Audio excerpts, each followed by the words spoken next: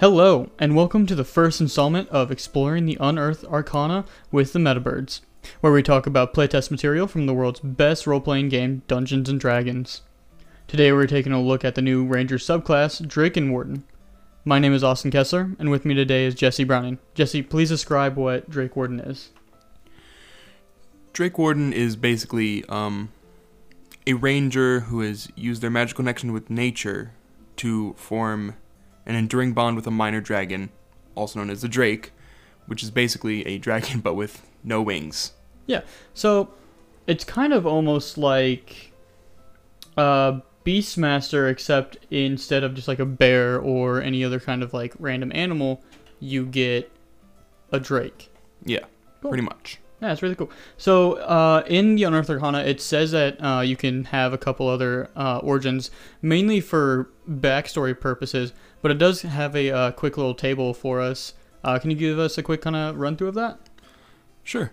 Some of the origins are you studied a dragon's scale or claw, or a trinket from its hoard, and created your bond through the token's lingering draconic magic.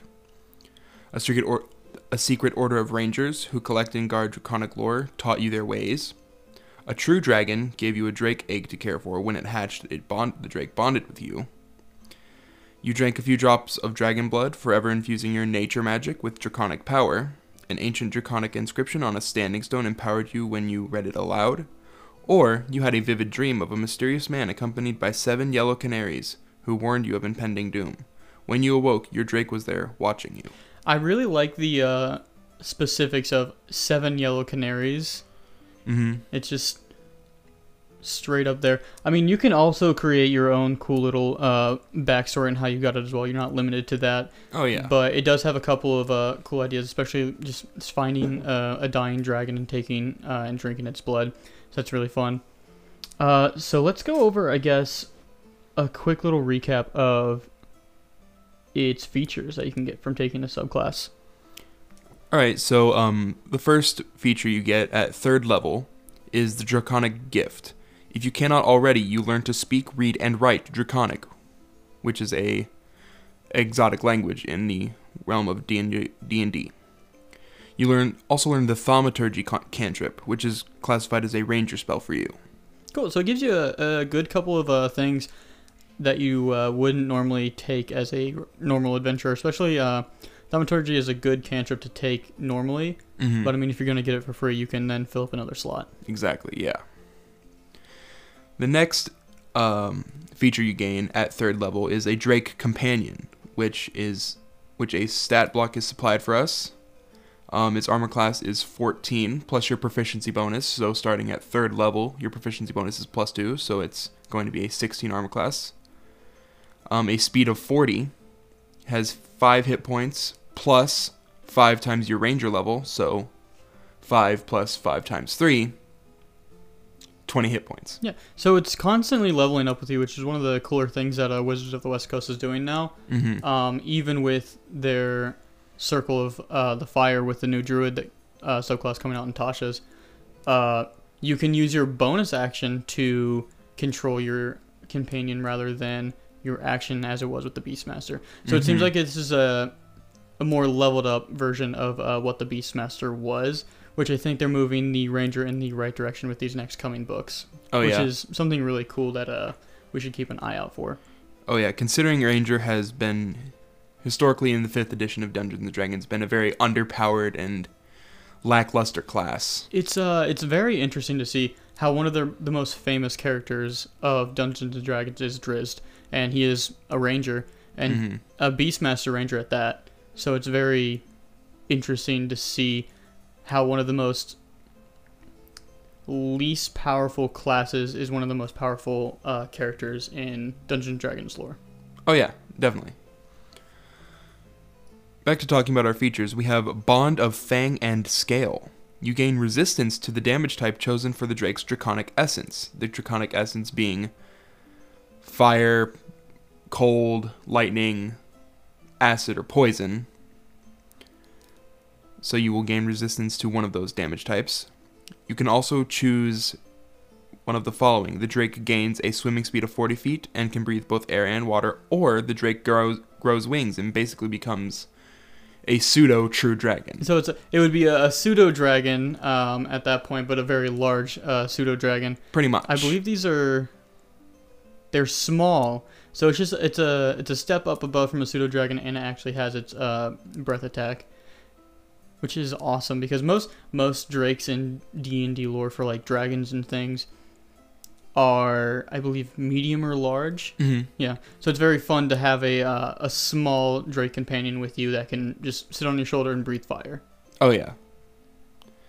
The drake's bite attack will also deal an extra d6 of damage of the type chosen for its draconic essence. Nice. So, like I said before, fire, cold, lightning, poison, or acid. Mm-hmm. One of the things I'm thinking about here, whenever you summon it for the first time you choose its essence, does that stay with it, or can you change it every time you summon it? That is a great question. I'm not quite sure. I think we'll find out more when, if and when Drake Warden comes out. That's very true. That would be, I think, if we can't find it written in the rules, up to the DM discretion. Mm-hmm. Awesome. At 11th level for features, you gain the Drake's Breath. Choose acid, cold, fire, lightning, or poison damage. Each creature in a cone must make a dexterity saving throw against your spell save DC, taking 6d6 damage on a failed save or half as much on damage on a successful one. That's pretty overpowered considering that's almost the damage of a fireball. That is almost the damage of a fireball, except further on down, you can't do so again until you finish a long rest. That's true. So it is very much a... limited. Yes, at limited breath attack. It's almost as if like a Dragonborn were to have this high of a level and use its breath attack. Mm-hmm. So, I mean, it's not overly powerful, and it does go to 8d6 whenever they reach 15. Yeah.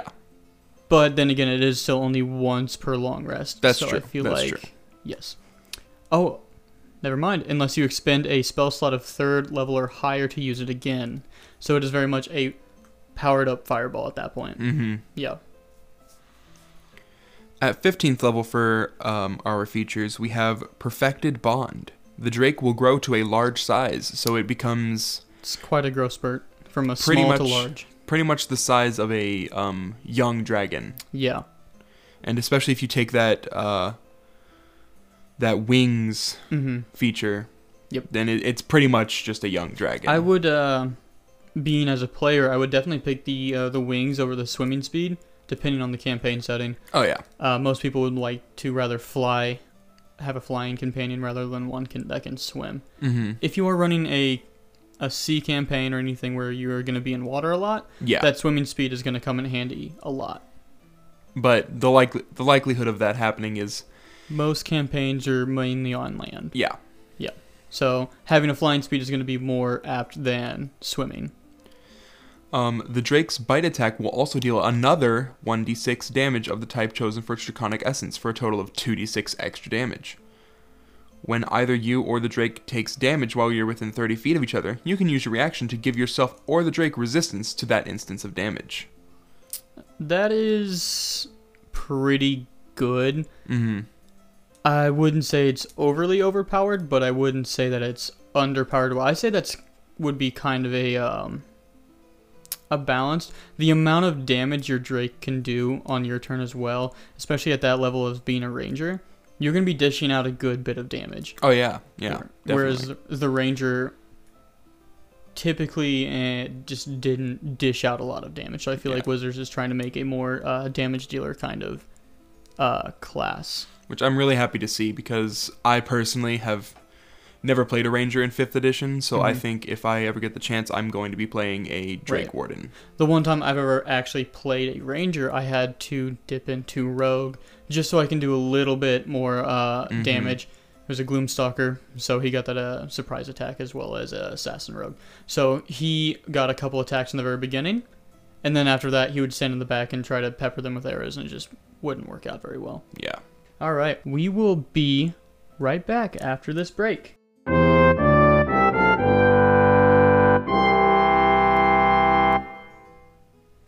All right, and welcome back, guys. We are going to be going over a quick little breakdown of the Drake Warden to see if it is ready to be released or if it needs to be a little bit more reworked. So what we have kind of talked about was more about the Drake's Breath and then the Perfected Bond. Jesse, you want to talk a little bit on that? Yeah, sure. The Drake's Breath, I think, could use a reduction in damage just because Ranger's more of a utility than anything with its spells. So being both a utility and a heavy damage dealer, that's more of like a wizard or sorcerer thing. It does help to expand upon the amount of damage certain classes can do, but I feel like it's just it's not super overpowered, but it's like there's that little twinge of it that's just like traditionally the Ranger is more of a utility kind of support class. Yeah. And then giving it this does make it seem like you are able to deal more damage as a Ranger, but it then is taking away that action from being able to be any kind of like utility in the back. It also eats up most of your spell slots as well, because most people are going to be like, ooh, 8d6 for a 3rd level or higher. Going above 3rd level is not really that great of an idea, because then you're using a 4th level for a 30-foot cone fireball. Yeah. Right. It also doesn't change a cone or foot depending on the damage that you use. That's just kind of like a me thing, whereas if it was lightning, I would have liked it to be like a line. Just keeping it the same, and this way it's not confusing to people who have been playing for quite a while. Definitely, I agree. Also, with the Perfected Bond, the Drake growing to a large size, that's quite a growth spurt for a small creature, first off. And secondly, you could turn yourself into a Dragon Rider pretty much. And exactly. The mobility sounds nice. Like that's a good concept. But I feel like in the long run, that could definitely it could be a very cool thing, but it can also be very game breaking. Yeah. Growing to a medium size, I believe, would be a little bit more believable. If it grew to a medium size around the time of 7th level, and then at 15th it grew to large, that would seem like a more linear progression rather than just an exponential growth to large size overnight. Yeah, I agree. I agree with that. As soon as you hit level 15, you're immediately a Githyanki Dragon Rider at that point. Pretty much, yeah. The one thing that I do agree with is the bite attack upgrade. I do agree, since you are level 15, you're going to be fighting harder things. So 2d6 of extra damage for the Drake's bite attack is pretty useful. And then its resistance to damage, I would honestly make it to where it had a limit to how many times you could use that. Yeah. Because you're not a barbarian. Yeah. You're not meant to take half damage almost every time. It is only one instance of damage, but it still can make that fight for the DM go that much longer. Yeah.